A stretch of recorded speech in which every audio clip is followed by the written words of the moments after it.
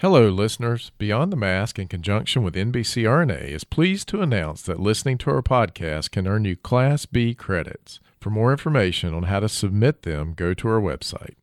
Beyond the Mask is made possible by the team at CRNA Financial Planning.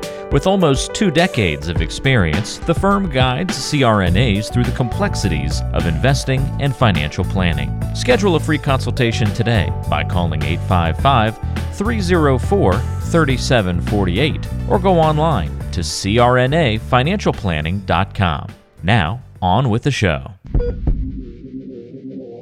Welcome to Beyond the Mask, Innovation and Opportunities for CRNAs with Jeremy Stanley and Sharon Pierce. We know you spend your day caring for your patient's best interests. On our show, we want to care for you. Join us as we leave the operating room and learn the latest in the CRNA industry. Beyond the Mask starts in 10, 9, 8, 7...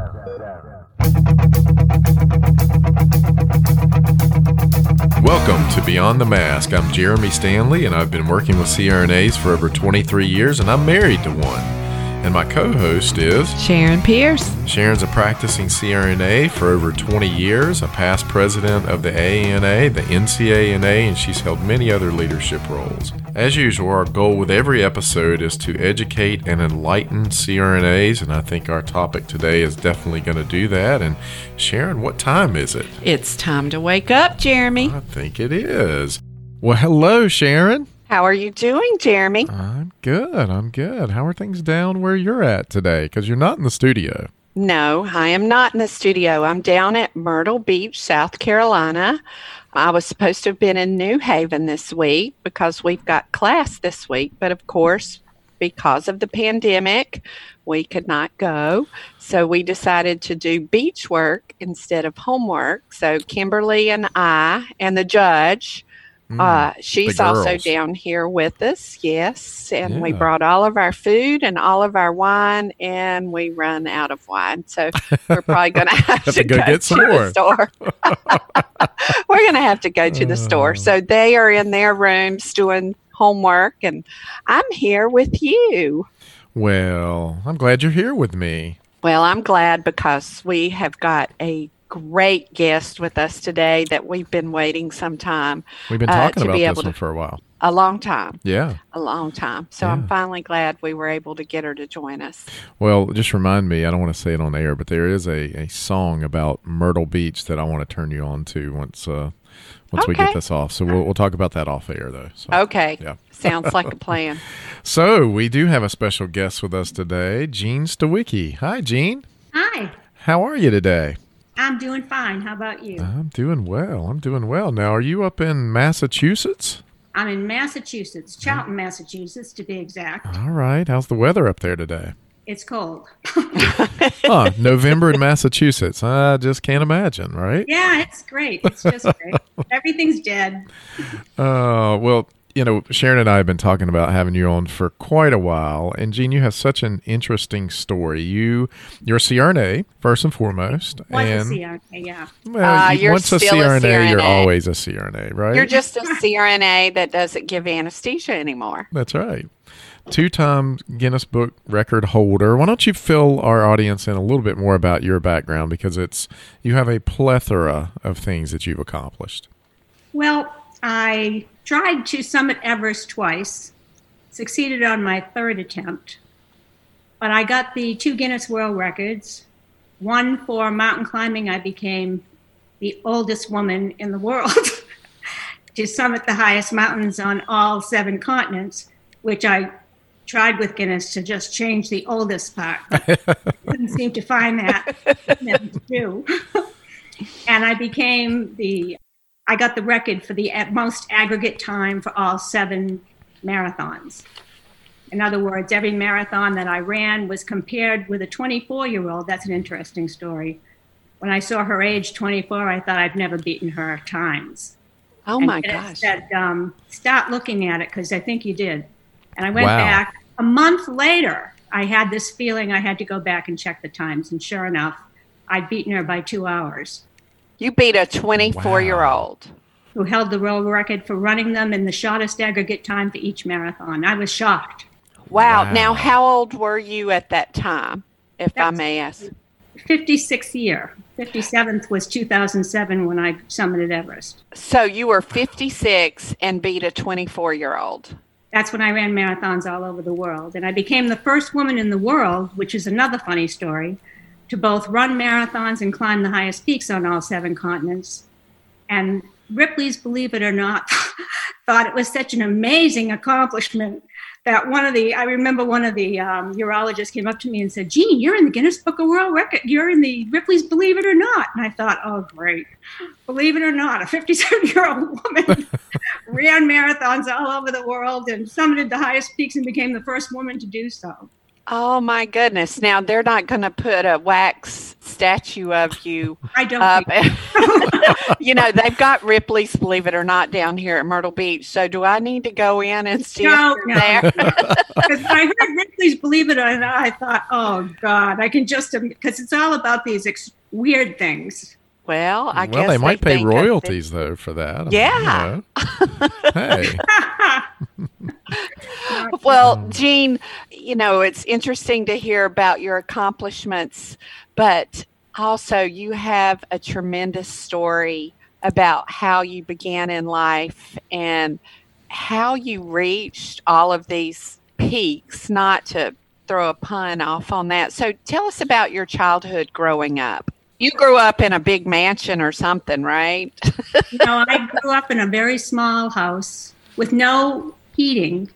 We had a stove that heated the house. My mom and dad got married at a very young age.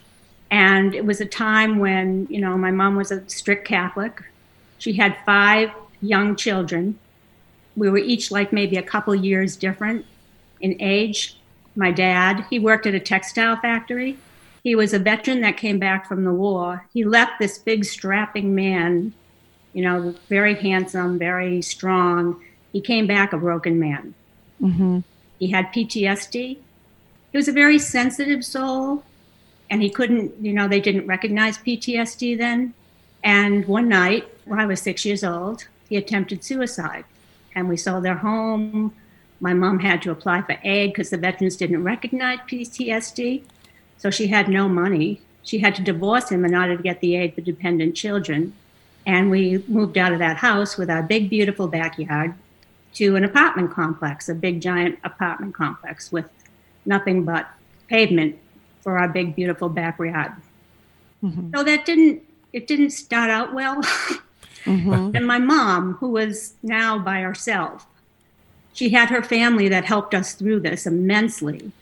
But my mom she had so many tragic things happen to her. I mean, with her whole marriage disrupted, with him coming home like that and having to divorce him. And he was in a psychiatric hospital. They did insulin shock. When he finally did come to see us, he was a broken man. He kept saying the same words over and over again. His hands trembled. He'd been through a lot at that time in the psychiatric hospital. And he went to live with his mom and dad. And my mom was going through some tough times. She had a baby, and she had 4 young children, very young. And so she got nervous because she had to be inside with the baby. So what she did was she instilled fear and anxiety with us, with anything new we attempted, because she wanted to keep us from hurting ourselves out in the backyard or hurting ourselves when we were at the apartment complex. She always, discouraged things like that. Mm-hmm. In fact, funny story, when I started taking up running, she was nervous as heck because she thought, that is wrong. That is so wrong. You're going to get killed on the road. So I grew up with a lot of fear and anxiety. I grew up bombing chains that, insecure, inferior, going to school with hand-me-downs. I tried to blend in, with the walls. I didn't want people to notice me. I was very quiet. But the one thing I did do in school was I was determined to make something better for myself, and I applied myself, and I graduated on the Honor Society when I finally did graduate. Wow. So it was a childhood that was filled with a lot of stress, a lot of fear, a lot of anxiety, and didn't quite prepare me for life's challenges. Yeah. And Jean, you had some unconscious performance limits, right? Because of your childhood as well. And how do you manage that fear when you're trying to attempt anything, training in both schools and so forth. I mean, how did you overcome that? Smoking. Okay. I hadn't been smoking. I mean, the anxiety was so great. The idea, I mean, picture this, here's this country bumpkin, really, coming into a nursing dorm. All these girls are talking excitedly about their summer vacations, how they got jobs at the Cape, how they did this, how they did that. I was coming into a world I didn't even know. So that was anxiety producing to start with, because here I was wearing my clothing down low below my knees, and they had it hiked way up. They had all these fancy clothes and everything else, and I came in with my hand-me-downs. And right off the bat, I started to get nervous, and I thought, oh. And then taking care of patients, it was just like I was constantly afraid I was going to make a mistake. I had a lot of empathy for patients. I think that got in the way sometimes, because if someone died on my watch, I really couldn't handle it. I really had a hard time. And anesthesia school was a whole different scene. I mean, that was like, go on, go in there. Oh my God. Well, anesthesia school is stressful enough for anyone who has a strong personality, but I imagine. I was an on-the-job trained nurse anesthetist. Right. Before I became a certified anesthetist. Uh-huh. That's even worse. Yeah, and well, I can imagine. Tell us a little bit about that. Well, you go in and, I hadn't even started an IV as a nurse. I mean, they didn't let you at that time. So now I had to learn all these new skills. They didn't allow us to intubate, which was probably a blessing in my case. But we would get, the anesthesiologist would come in and sit with us, or another anesthetist who'd been through the ropes before us, and watch us how we conducted ourselves and talk to us about everything. And at the time, it was very anxiety producing, because I thought, God, this patient's life is in my hands. And, I'm not ready. It took a while before I felt confident enough to say, okay, I'm ready. But they had to give me all their phone numbers when I was first on call, because we were even doing OB. Mm-hmm. We were giving nitrous oxide for deliveries and things like that. So that was very frightening for me. Now, I threw up the first night I was on call. And I saw one of the anesthetists and I said, just making sure that that I might call you on something. It was scary. All right. So I've heard you speak before, and you said that you alluded to the fact that you smoked. And you said if they would have allowed you to have smoked in the OR, you would have done that. But with cyclopropane at the time that we were using, I thought smoking in the OR wouldn't be a good idea. But I would have, yes, I would have. So let's fast forward. You've been smoking 2 packs a day for years, and then you decide, okay, I think I'm going to run a marathon. How did you got to give us a little bit of something here? How did you get from let's stop smoking 2 packs a day to I'm going to start running marathons? And how did you do on your first time out? Well, here's the thing. I had a lot of stress prior to that. My newly married, we just had gotten married. I was very young. And in a year, he had an accident at work that led to multiple surgeries in the hospital, led to a spinal fusion, more surgeries after that, led to him almost dying from a pulmonary embolus. When they went in to decompress, they were going to have a surgery to decompress his spine. They did another myelogram, ended up with him being diagnosed with adhesive arachnoiditis, and he was disabled for life. And that was the end of that dream. So I remember sitting on the floor and thinking, oh my God, my life is over. I'm going to be working 3 jobs for the rest of my life. I felt so bad for him. There was nothing I could do to help him. He was in a lot of pain. And unfortunately, they didn't diagnose him with the arachnoiditis until the day that he went into MGH and through the blood pulmonary embolus. Mm-hmm. And they sent him home. I was in anesthesia school at the time, and I had to take time off. And they warned me. They said, you won't graduate with the rest of the class. So I had a lot of pressure, and that caused me to start thinking about my life and how I had no interests. I had no hobbies. I had nothing but work and coming home and taking care of the household and trying to lift his spirits. And one day, after that diagnosis of arachnoiditis, and this is what started me running, I came down the next morning and I expected him to really be despondent because they had just told him that his life was essentially, over. He was going to have to live with this disability for the rest of his life because the pain was really bad.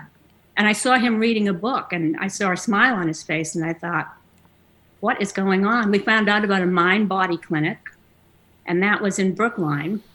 And we decided, when I looked at the book, I found out the clinic was right in Boston, and I thought, that's it, we're going. Because it talked about helping people to deal with things that would have caused them to end their lives or not be able to live a complete life. And that was where I first started learning about the power of our thoughts. Mm-hmm. And how you can actually make a difference in your consciousness by changing your thoughts. That time was when I came home and I said, I'm going to give up smoking. That's the first thing I got to do.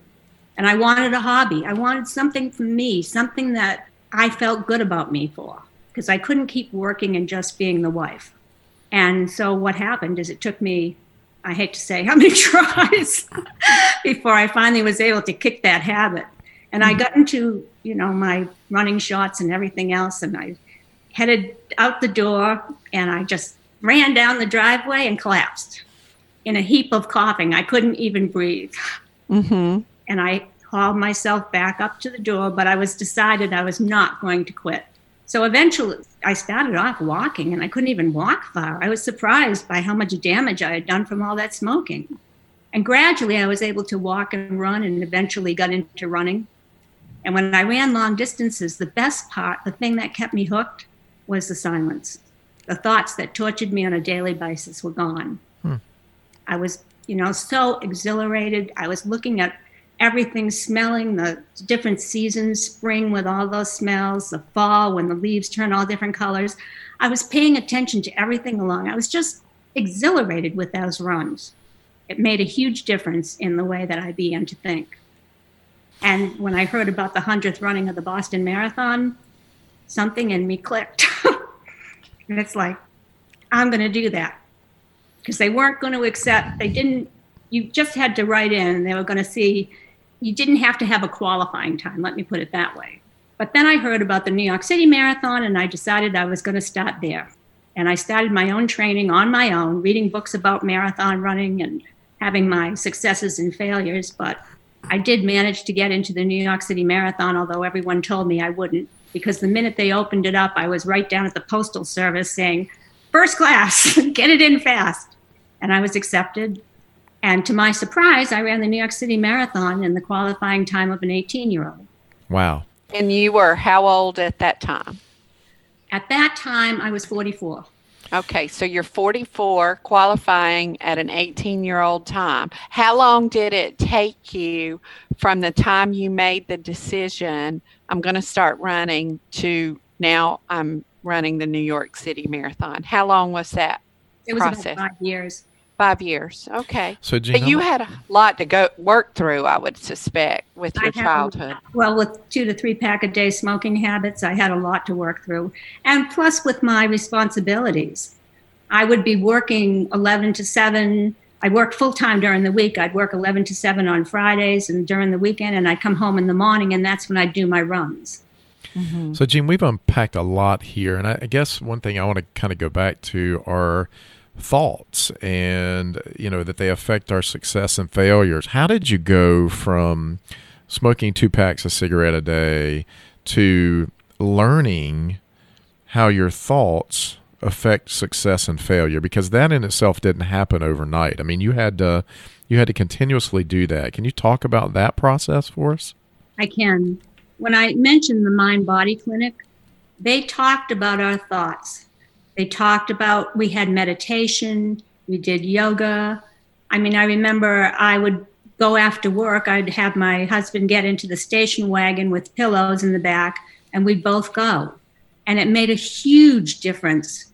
The first time I actually quietened my thoughts for the first time, I couldn't believe that I had 1 minute of no thought and how good that felt. Because I was addicted to excessive thinking. It was constant. it never stopped. Sounds like me. Well, obsessive thinking can go either way. It can be good or it can be bad. This wasn't good. Yeah. Based on what I've told you about what was going on at home. So you were having negative thoughts constantly. I can't do this. I don't want to do that. Those type of thoughts. Well, see, the shackles that I made during my childhood followed me to adulthood. So every time I tried to break into something new or attempt anything new, the fear would start. And, the whole feeling about, no, you can't do that. Come on, are you kidding me? That's too much. But I was determined I couldn't live my life that way. And the Mind Body Clinic helped me tremendously. They started giving me books, and a lot of the books led to something that really, I believe, led to more books and more books until I got to a point where I realized a sense of spirituality that I had never had. As a child, I always blamed God. I thought, how can you let this happen to my family? I pray every night and he doesn't do anything. And it only was after going through all of these books. I mean, I don't know if you've heard of Joseph Murphy or Dr. Roberts, any of the ones that write all these kinds of books, but they had a huge impact on me because what it said is that God doesn't want to intervene in your life. You can use God to get ahead, but don't expect him to do your thinking for you or to have opportunities pop up. The only way that happens is this belief that you can do it. Everyone's entitled to their own thoughts on what they want to do with their lives. Does that make sense? Yeah, absolutely. So now you are running the marathons. How did you get to the thought that you wanted to run 7 marathons in 7 continents? How did you make that leap? Because it's already mind-boggling to think that you go from smoking 2 packs of cigarettes a day to now I'm running a marathon. And now, as if that's not enough, let me run 7 marathons in 7 continents. So how did you get past that mindset? On the 7th marathon, I fell and I gouged my knee, and they took me over to the side, and it was, I was running really fast, and I thought, wow, I'm really going to beat my time this time. And a nurse took me over to the side. They bandaged my knee, and they said to me, it's a pretty bad injury. You're going to have to stop here. And that was at the 5-mile mark. And I know I saw all these runners passing me by, and she was having me sit there, and she said, I don't really know if you can continue to run with this. And she left, and I jumped back in the race, and I finished. And I re-qualified for the next one. But that made me wonder, did I really want to keep running Boston marathons, or did I want to do more with my life? So that got me thinking about, well, what else would you like to do? And I started thinking about possibilities. And there was an anesthesiologist that I worked with that climbed mountains. He did rock climbing, he did ice climbing. And he said to me, you should go ice climbing with those legs, meaning that I had runner's legs with strong muscles. You can certainly do well at rock climbing. And the funny thing is, I was deathly afraid of heights, but I didn't want him to know that. You know how we are, I don't want anyone to know I have any weaknesses. Right, exactly. Try to hide them. Yep. But he invited me to go rock climbing. I initially went for a rock climbing course with one of my friends, and she was the kind that just stepped right up to the plate. Nothing swayed her. And I'll never forget that that first rock climb. If anyone had seen me on that, they would have thought, this girl is not cut out to be a rock climber. Never mind Summit Everest. I mean, I was paralyzed. I got on this vertical ledge, and I was inching my way from across side to side to side, and there was nothing in my perimeter but the treetops. And I remember being deathly afraid, and he's screaming at me, trust your equipment, trust your equipment. And I froze halfway across. And I mean, he must have been thinking, oh, Jesus, now I got to go back and I got to get this girl off the rocks.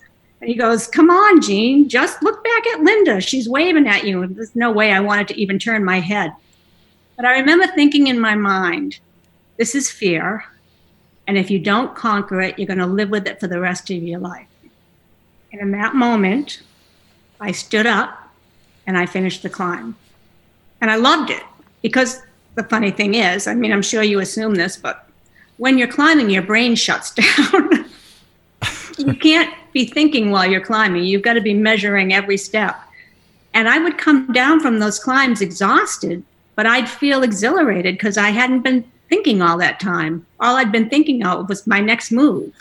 So you go, all right. So I'm still trying to get my arms around how do you go from now you're taking a rock climbing course, and now we know that you've summited all 7 summits. So what's that mindset to go from, okay, now I'm going to climb, and now I'm going to climb 7 summits. I'm going to summit 7 summits. I mean, there's a lot that's got to go on in the middle of all of that. Well, this anesthesiologist took me rock climbing after I had had my first course. And then we went ice climbing. And it was when I went ice climbing that I met mountain climbers. And they looked at me and they said, you should climb a mountain. I mean, you really go, try it. Just see what it feels like. It's fantastic. And of course, one of the anesthesiologists said to me, well, don't climb just any mountain. Start with the 7 summits. And I thought, yeah, right, yeah. But I didn't. I didn't start with the 7 summits. I went to Ecuador and I climbed 3 volcanoes. And I thought, I was shaking in my shoes. I was so nervous, but I was determined I wasn't going to let fear stop me. And once you start climbing like that, every move has to be calculated. So you can't really think. It was only when I had to stop because there was a line ahead of me that I started thinking, look where I am. I'm up so high because I was afraid of heights. That's the funny part. But when I summited that mountain, the first mountain I ever summited, I was just thrilled. I thought, this is fabulous. This is wonderful. I'm getting a new feeling about myself. And so I did decide after that I was going to take a technical mountain climbing class in the Pacific Northwest.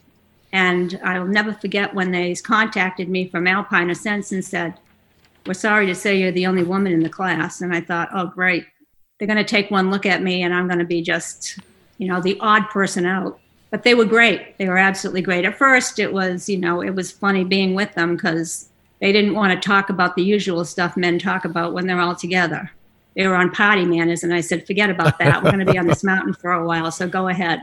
And once I took that technical mountaineering course, I was ready for my first mountain. Now, Jean, things went wrong for you. I mean, even during this time period, right? I mean, you were diagnosed with, is it vocal cord dysfunction you had? That was on my first attempt of Everest. Okay. What was going on is that I went and I summited the one in Russia. I went to Russia, I summited that mountain. Then I went on and I summited Denali, which was a tough mountain, Aconcagua, and I decided after Aconcagua, you've done this many, why not see if you can do the rest? So I did go on the next year and I summited a few others, and I had Everest on my mind. I went to Everest, fully expecting that I was going to be okay. The funny thing is, though, that year before, when I knew I'd be leaving for Everest, I started having symptoms. I started having problems with my breathing. The fear of what I was attempting. I think, the other mountains seemed doable to me. I mean, there was fear with them, but I had conquered each one and I had done it and I felt confident, even though I did have fear on every one of those mountains. But this was different somehow. This was quoted as the biggest challenge of your life. And I didn't know if I had what it took to do it. And as I was going up to Everest, I started having breathing difficulties. Nothing that lasted, until I got high enough.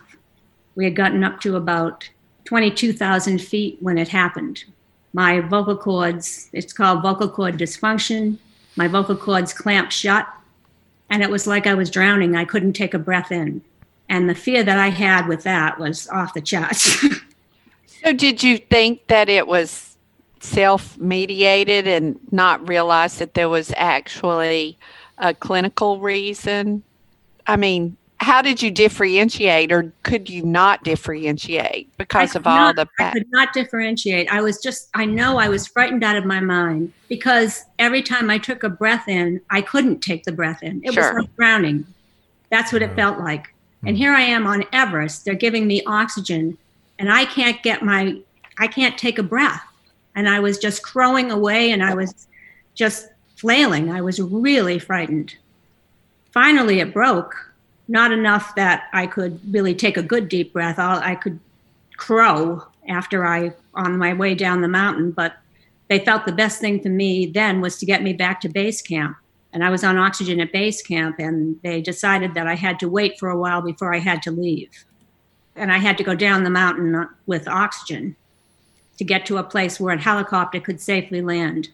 So this was your first Everest attempt, and you had a second attempt. How long after this one did you go back? The next year. Okay. And what happened then?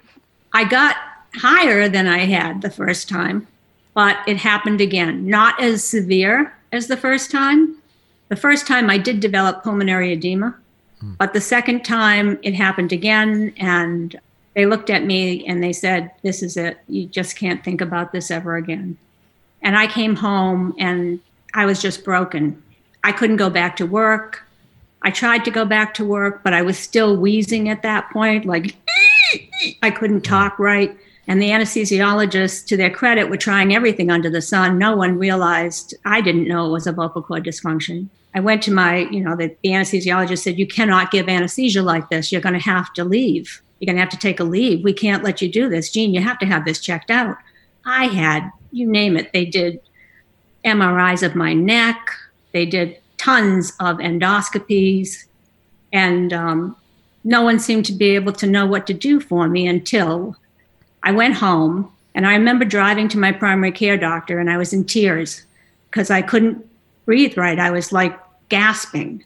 And he looked at me and he said, "I got to call a thoracic surgeon." And the thoracic surgeon recommended a temporary trach until they could determine what was going on with me. Wow. But when I heard that, I got even more afraid because I've seen so many patients that develop scar tissue and a thickening, and they have to keep going back and having their larynx, dilated. And I thought, that's not for me. I'm not going to try that. And I got down on my hands and knees and I prayed. And I got this idea. It's an emotional time for me. I got this idea to go on the web and look up the best respiratory hospital in the world, at least in the United States. And it turned out to be the National Jewish. And the National Jewish, when they heard me talk, said, "Oh God, no, not a trach. You have to come here. We know how to treat this. It's called vocal cord dysfunction, and we can help you." And I went to the National Jewish, and I had the whole course of treatment.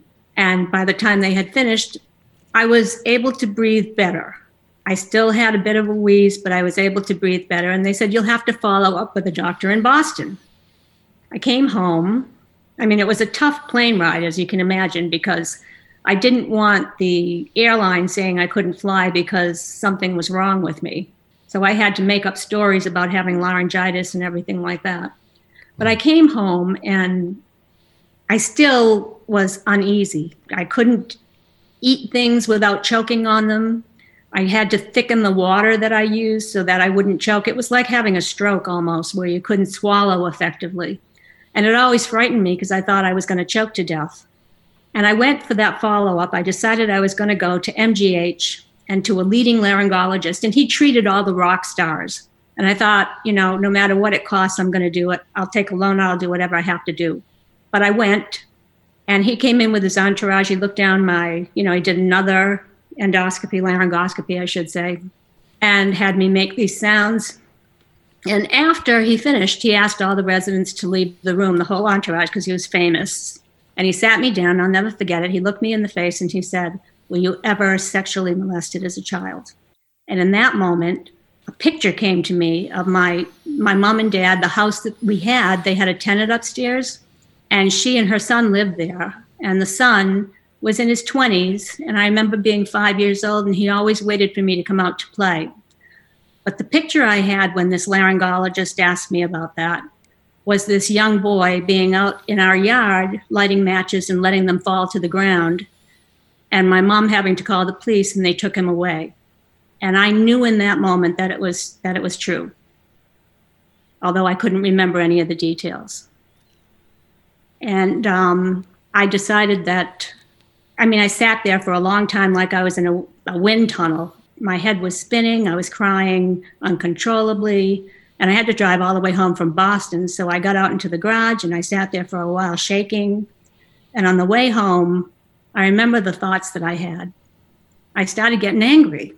And I thought, he's not going to ruin my life. I'm not going to let that stop me. The mountains and the marathons had given me more than any therapist had. Periods of peace, that whole feeling of being out there in nature. And I decided I was going to beat this thing no matter what it took. So you go back to Everest again because that's your last summit, right? Well, after the second attempt failed again, that's when I went to the laryngologist. Mm-hmm. And so for the third attempt, I looked up everything, neuroprogramming, tapping, anything you could possibly find. And to be totally honest with you, the one thing that I found was this sense that God wasn't separate from me, that there is this feeling of spirituality, that the life force, that is this infinite intelligence behind all of life. And the way that we think and the way that we feel influences everything in your life. And I'd found that from childhood. I mean, those thoughts I had all the time without really giving any consideration to what I was thinking had shaped that childhood, had shaped that young adulthood. And I didn't want that to happen this time. So I started to change my thinking. And how I did that was they recommended taking periods of time, like say a minute. Try not thinking for a minute. I started meditating. The meditating was tough at first, but it got better and better. And as I started to feel this difference in me with my thinking, thoughts that I had programmed in my head for so long, they'd formed grooves in my brain. It's like a habit, you know, how do you kick a habit? You have to break those connections. Right. And I had to break the thoughts that stopped me. And I worked on it. I really did. And then I thought, well, I'm going to go back. I'm going to go to Kilimanjaro. And I mean, every day I would write down 50 times, I am going back to Everest and I will summit. I am going back. I had to keep programming my brain for that success. There were so many things that I did during that time. It was more than that. It was going back to old memories and reshaping them. In other words, not remembering the bad things, but reshaping them to better. What would you have liked to have happened then? Does that make sense? Absolutely. So I decided the first mountain I was going to go back and tackle was Kilimanjaro. And that was the next year, 2006. And I had anxiety about Kilimanjaro, but like I told you, for weeks before I went to Kilimanjaro, I wrote out 50 times, 50 times, 50 times, every single day for weeks before, until that was in my head so strong. And I got on the plane, and I'll never forget the movie that I saw on the plane. It convinced me 100% this was meant to be. I don't know if you ever heard of The Way of the Peaceful Warrior. I have not. Have you, Sharon? No. It's about thoughts. It was all about exactly what I had done beforehand. And I saw this as a sign. You know, it's like I had so much serendipity happen to me during that time that it was hard to ignore that this movie was the movie that was playing, because that only re-emphasized everything that I'd learned. And when I got to Kilimanjaro, you know, I mean, it's massive. It was incredible. It was the most amazing experience. And the thing that really amazed me was they all knew that I had my sights set on Everest. So when it was time to go to the summit, the leader, the guide said, "Jean, I want you to lead the pack." And I did. And I was the first one on the summit.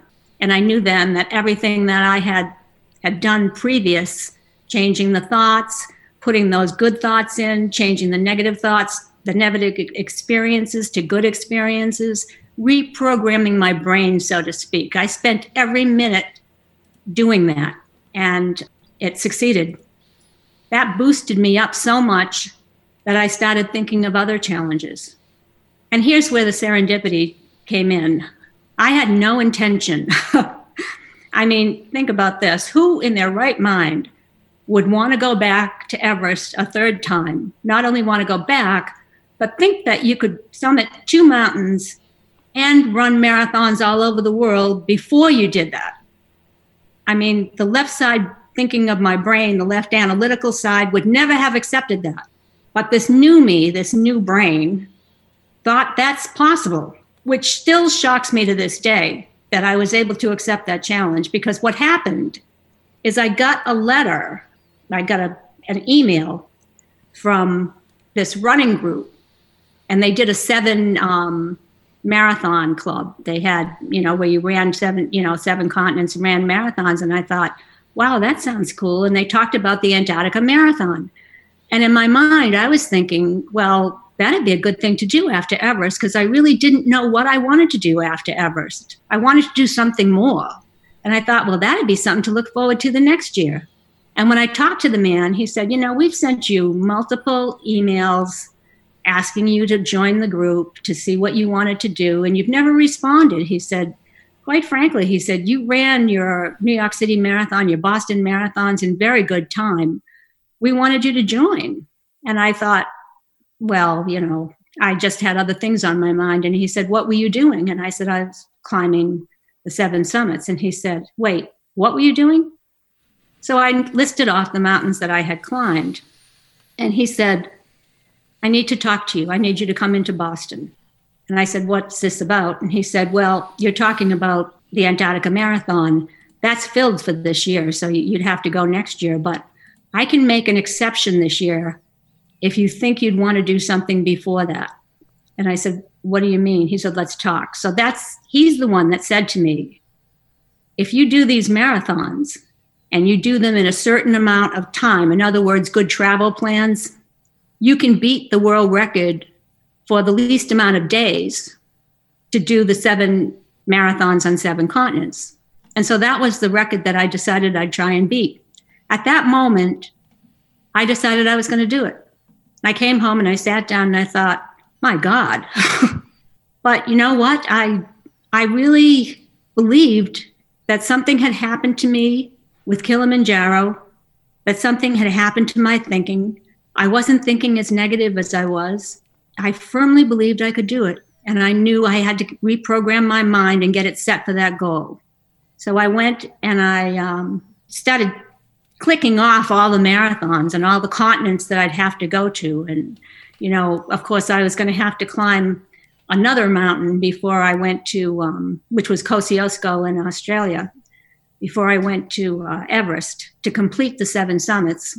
And I was going to be doing the Antarctica Marathon right before Everest, which meant that I wouldn't be able to train. But the interesting thing is running all those marathons, my brain just slowed down. The thinking slowed down. I was so exhilarated. I had all these moments of no thought. A lot happened during those 7 marathons. I mean, I remember coming home one time, my pipes, when I turned on the water, dirt was coming out. And I called a plumber and he said, we're going to have to replace all the pipes in your house. And that would have been the end of it for me because I couldn't afford to keep going on with what I was doing. But I called on a lark. I got this feeling, and this is a true story, that maybe if I called this electrician, I had this overwhelming urge to call this electrician. I didn't give up on the hunches that I had. I just called him and I said, I don't know why I'm calling you, but I'm having trouble with my pipes. And he said he had the same problem and he knew exactly how to fix it. He told me I had to open up the valve and let all the water drain out to get rid of it. And it worked. I mean, things like that, where when I went to Summit Kosciuszko, I went in a blinding snowstorm. When we got there, the snow was coming down pretty bad. I didn't have a guide to go there. And I knew that if I was going to a mountain, I needed a guide, even if it wasn't the big ass mountains. This was about 7,000 feet high, but it wasn't like the 22,000 or anything like that. So I wrote to every guide agency before I left, praying. And they said, well, it's not the perfect time for climbing because the guides are all busy with fishing trips and everything else. And we don't have anyone available. And lo and behold, I got to this resort and I went to check in and he said, Gene Stewicki, huh? Let me see. I've got a letter for you. And it was the guide. They had canceled his fishing trip at the last moment, and he was going to meet me at the mountain the next day. And I can tell you right now, if he hadn't met me at the mountain, number one, I wouldn't have gotten the Guinness World Record because you had to have someone sign in. And I didn't know at that time that I was the oldest woman in the world to have done the 7 summits. But actually, we got there. It had started snowing. And he said, if you want to do this, you're going to have to put on everything you've got in your bag. You're going to have to gear up, and we're going to go. And he said, it's going to be ugly. But he said, if you're thinking about going to Everest, this is nothing. And I mean, at first, we were the only 2 on the mountain. We were the only 2 on the mountain. And by the time we finally reached the summit, the sun had come out. And we went down to, afterwards, when we got back down, he said, girl, you are just unbelievable. He said, you just went through a blinding snowstorm to get to the top. He said, come out and have a drink with me. So we went out and have a drink. And I had this feeling that I should ask him to give me his address in case I ever needed it.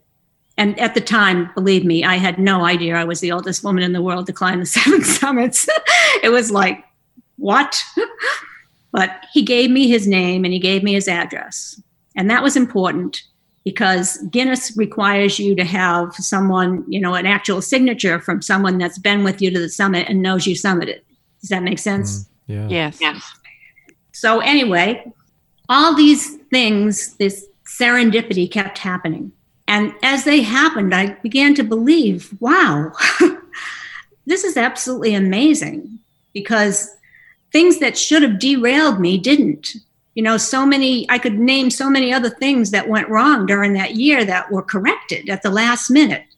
Like when I was in South America and I was running there and I couldn't understand the language and nobody could explain to me where the marathon headquarters were. And I actually had to hail down a cab and in sign language try, running and, talking about, and finally his face broke out in a smile and he put up his fist and I got in the cab and he drove me right to the marathon headquarters. It was an amazing year. I can say that. Wow. Jean, this is an amazing story. So what are you doing now? Well, I had an accident at work. See, when I came home, I can tell you that I came home to the life I'd left behind. And suddenly, at first, when I first came home, it was the feeling of coming home to an empty house and knowing that the adventures were over. But then the telephone started ringing. I got news interviews. Oprah Winfrey even called me. That had me screaming all over the whole house. I had people come to my door to videotape me. One local television station came. They wanted to talk to the woman who had done all this. I was speaking at General Mills. I got, I got all kinds of awards. It was like an amazing time. But coupled with that, I had come back to a divorce, to the thought that I could lose my home because of the divorce, to a lot of problems that I left behind. Does that make sense? My life, you think that no matter how seemingly impossible the accomplishments you have, it doesn't really change your life. There I was, a 57-year-old woman who'd beaten all odds. I'd achieved the unachievable, and still I had so much to learn. Yes, I'd found faith and I'd taken charge of my life. And yes, I decided to live before it was too late. But I remember one of the Sherpas saying to me on the plane on the way back to Kathmandu, that mountain's not done with you yet. Now, I don't think Jeremy has ever heard you describe about when you summited Everest. I'll never forget the first time I ever heard you talk about it. Would you mind sharing that story with us? No, it's still, sorry. It's okay. Still brings tears to my eyes that happened. Every time I talk about it, it's difficult because hard to believe I accomplished that.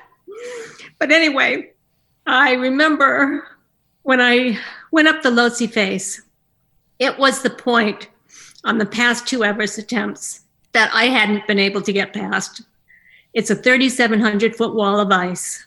And I looked up and I saw these climbers that looked like little black dots. And I realized that when you fall on the Lhotse face, it's all ice. and we've got Gore-Tex on, and it's boilerplate ice, so you can't plant your axe to arrest your fall. You just go hurtling down that great wall, and there's a huge crevasse at the bottom of it where most climbers end up with their heads exploded. So I knew that there were a lot of climbers that came down like that died in that way. And that terrified me. And of course, they're kicking steps into the ice, and you're getting this constant barrage of ice on your head. And you're constantly trying to duck because you don't want to get hit with that ice and lose your footing. You're paying attention to every moment at a time when you're about 23,000 feet and you're not on oxygen at that time. And a lot was going through my head. And especially on the third attempt, because we had to wait before we could do the ascent of the Lozi Face. And this isn't funny, but for me, it was like, oh my God, they had to bring down the body of a Sherpa who had died in the exact fashion I talked about. And we all had to stand to the side while they brought his body past. And that was a moment for me when I knew I was having a test. You know, was I going to continue on? Was I going to take that chance? Because once you flip onto that rope, you know that you're taking responsibility for not only yourself, but for anyone who thinks they might have to rescue you. And I didn't want to put anyone else in danger because I made a mistake. Anyway, I got right up there and I had this overwhelming feeling that I would do it. And there was one point on the Lozi Face where I went to climb a ladder and I lost my grip. And in that moment, I flailed a little. And at 23,000 feet, when you do that, your breathing is impaired to start off with. Because any extra effort without oxygen, you're having a hard time with the breathing. They told us to take our time, go slow, no sudden movements. And I started to crow, just like I did when I had the vocal cord dysfunction. And I remember thinking in my mind, I trusted in this spirituality and this feeling that God isn't separate from me. Where is he now? And in that moment of me flailing, feeling like I was drowning because I could not get the cords to open and they were coming with oxygen and I knew nothing was going to help me because I'm a nurse anesthetist unless I got those vocal cords unclamped. And suddenly I took a deep breath. And it was at that moment, I still get emotional when I talk about it. I knew I would go to the summit of Everest. And when I went to the summit of Everest, I had no fear because I knew I was going to do this. Even on the way down, this is funny. On the way down, the Hillary Step is all rock and ice. Rock, I should say. The ice and all the snow has been blown off because of the hurricane force winds. And we've got crampons on, so we have to be very careful about the way we walk. And on the way down, they didn't want us holding up the line, so they told us to just clip in once. So we had one carabiner that was holding us and a rope tied to us that was holding us on that mountain. And it's at a time when your brain is not thinking 100%, and you've got all these climbers that are jostling on that rope and it's moving in your hands, and they're trying to go up past you. And the Sherpa that was with me, that my group actually assigned a high altitude Sherpa to be with every individual climber because they knew if they didn't do that, they'd lose track of us because we all looked the same with our face masks and, you know, the oxygen masks and the big hoods. You can't tell whose team is whose. So they had assigned a high altitude Sherpa to look out for each individual climber. He was ahead of me. And I remember I lost my balance and I slipped. And as I started to slip, I thought, oh my God, I'm going to die. And I went over the edge and I felt a tug. And I had one carabiner holding me onto the mountain. And I knew that I had to get back up. And I remember looking below my feet and seeing the drop I would have had. I couldn't see the whole drop because the clouds were there, but there was this huge ledge. I mean, I would have dropped quite a few thousand feet. I would have died, but I heard people screaming, she's gone over the edge. And the Sherpa came back and his eyes were like huge. And he clamped himself into the mountain and he reached down and he grabbed my backpack and he pulled me up onto the mountain. And I stood there for a minute and I was like in total shock. I was just, and now I had to go down the rest of the way. And he decided he was going to go behind me because he wasn't going to take a chance with this klutz. But anyway, going down was terrifying to me at that point. Right then, that was a little scary. That was something that really shook me up bad. But my thoughts, you're not 100% because of the oxygen deprivation. So the fear that I would have normally felt was kind of muted by that. But he kept wanting to stop for a rest. And I said, no, you just keep going. I just don't want to stop. I want to keep going. And finally made it to Camp 4, which is called the death camp, because certain parts, digestion, certain things shut down, certain body systems shut down because of the lack of oxygen. You're only allowed to stay there so long. And here's this scene where all the Sherpa are banging their pots and pans and screaming, yay, because I was the first one down. And all I wanted to do was get to my tent and just lay down and just process what had just happened to me, because I was shaking so bad. And the Sherpa, it was so wonderful to me. They were so great. They came in, he came in and he sat and he talked with me. He said, are you all right? And my voice, I couldn't even talk. I was like just in total shock from what had happened. But I knew I was going to be okay. I knew I was going to make it down the rest of the way. Wow. Jean, I tell you, I've got a whole page of notes and stuff I've written down here. And, I'll tell you what, your story, hopefully it hits everyone else like it's hitting me right now, because it's amazing. And I know we could probably go on for the next hour or two and just hearing about this.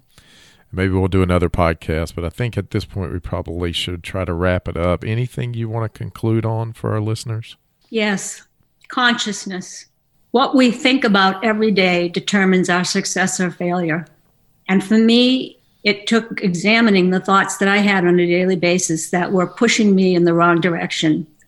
To succeed like I succeeded, I had to constantly think the different thoughts, so that as just like a habit, when you have this habit, you're smoking, and you've developed these neuronal pathways, you have to break that up. You have to get rid of that in order to be able to stop that kind of habit, or bringing on a new habit, like running like I did, running every day and just building those pathways.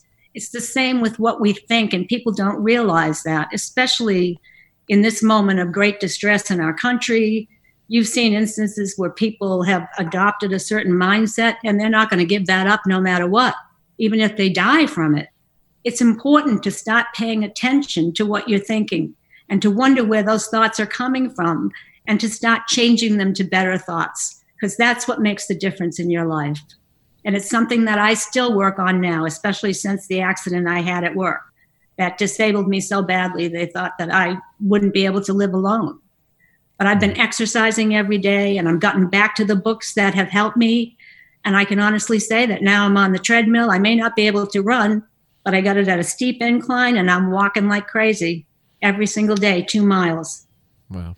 Well, Jean, I'm so glad you finally joined us. We had the pleasure of meeting right after you kind of caught the public eye. I mean, as an association with the AANA, we didn't know about you. And then all of a sudden we hear on national news that a CRNA has broken all of these records. And I'll never forget when I met you, and we were coming in for joint committee conference, and they had gotten in touch with you, the AANA, and you were going to be speaking there and telling your story.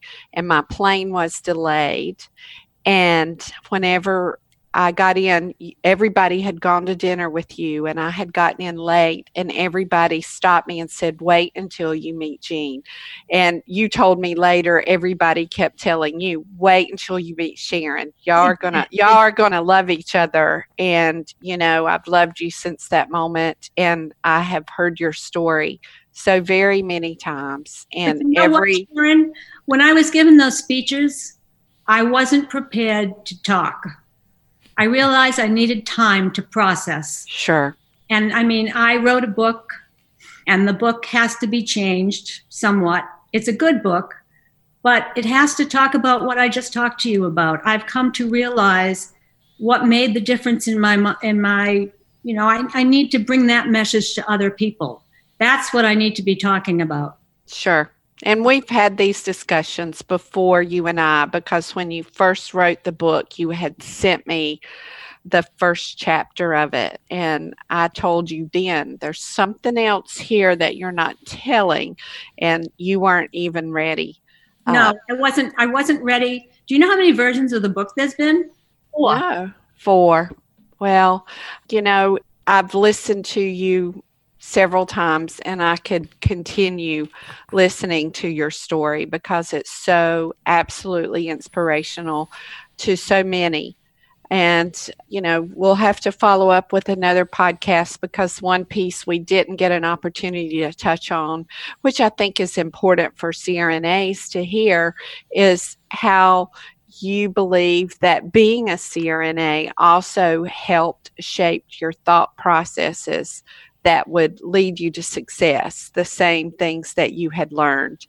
And I've heard you talk about this on multiple occasions. And so, Jeremy, we're going to have to get her back to talk about some of those things too, if she'll come back. Of course I will. I want to thank you both for having me on this podcast. Jean, we want to thank you. I mean, this has, again, been amazing, and this will be one that stays with me for a very long time. So you've hit on some points and things that I think are very important, and, I think almost everyone could get something out of what you said today. So thank you.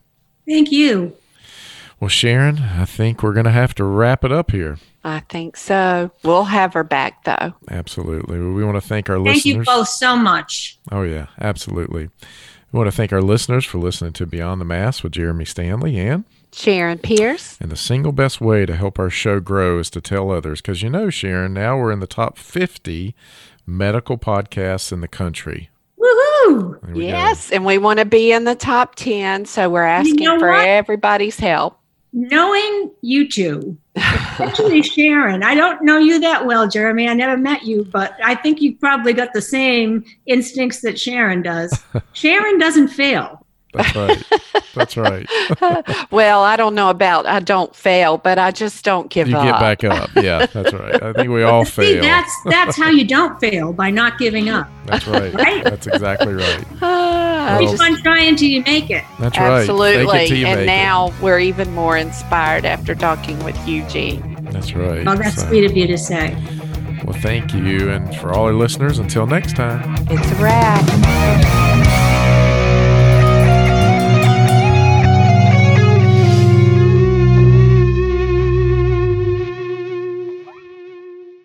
Today's show was made possible by the folks at CRNA Financial Planning, an independent consulting firm that offers financial planning services exclusively to CRNAs and their families. From planning for a child's future college expenses to building a predictable income stream in retirement, the firm is committed to offering you comprehensive financial services, customized to fit your unique needs and objectives. If you have questions about your financial future, get them answered. Call the team at 855-304-3748.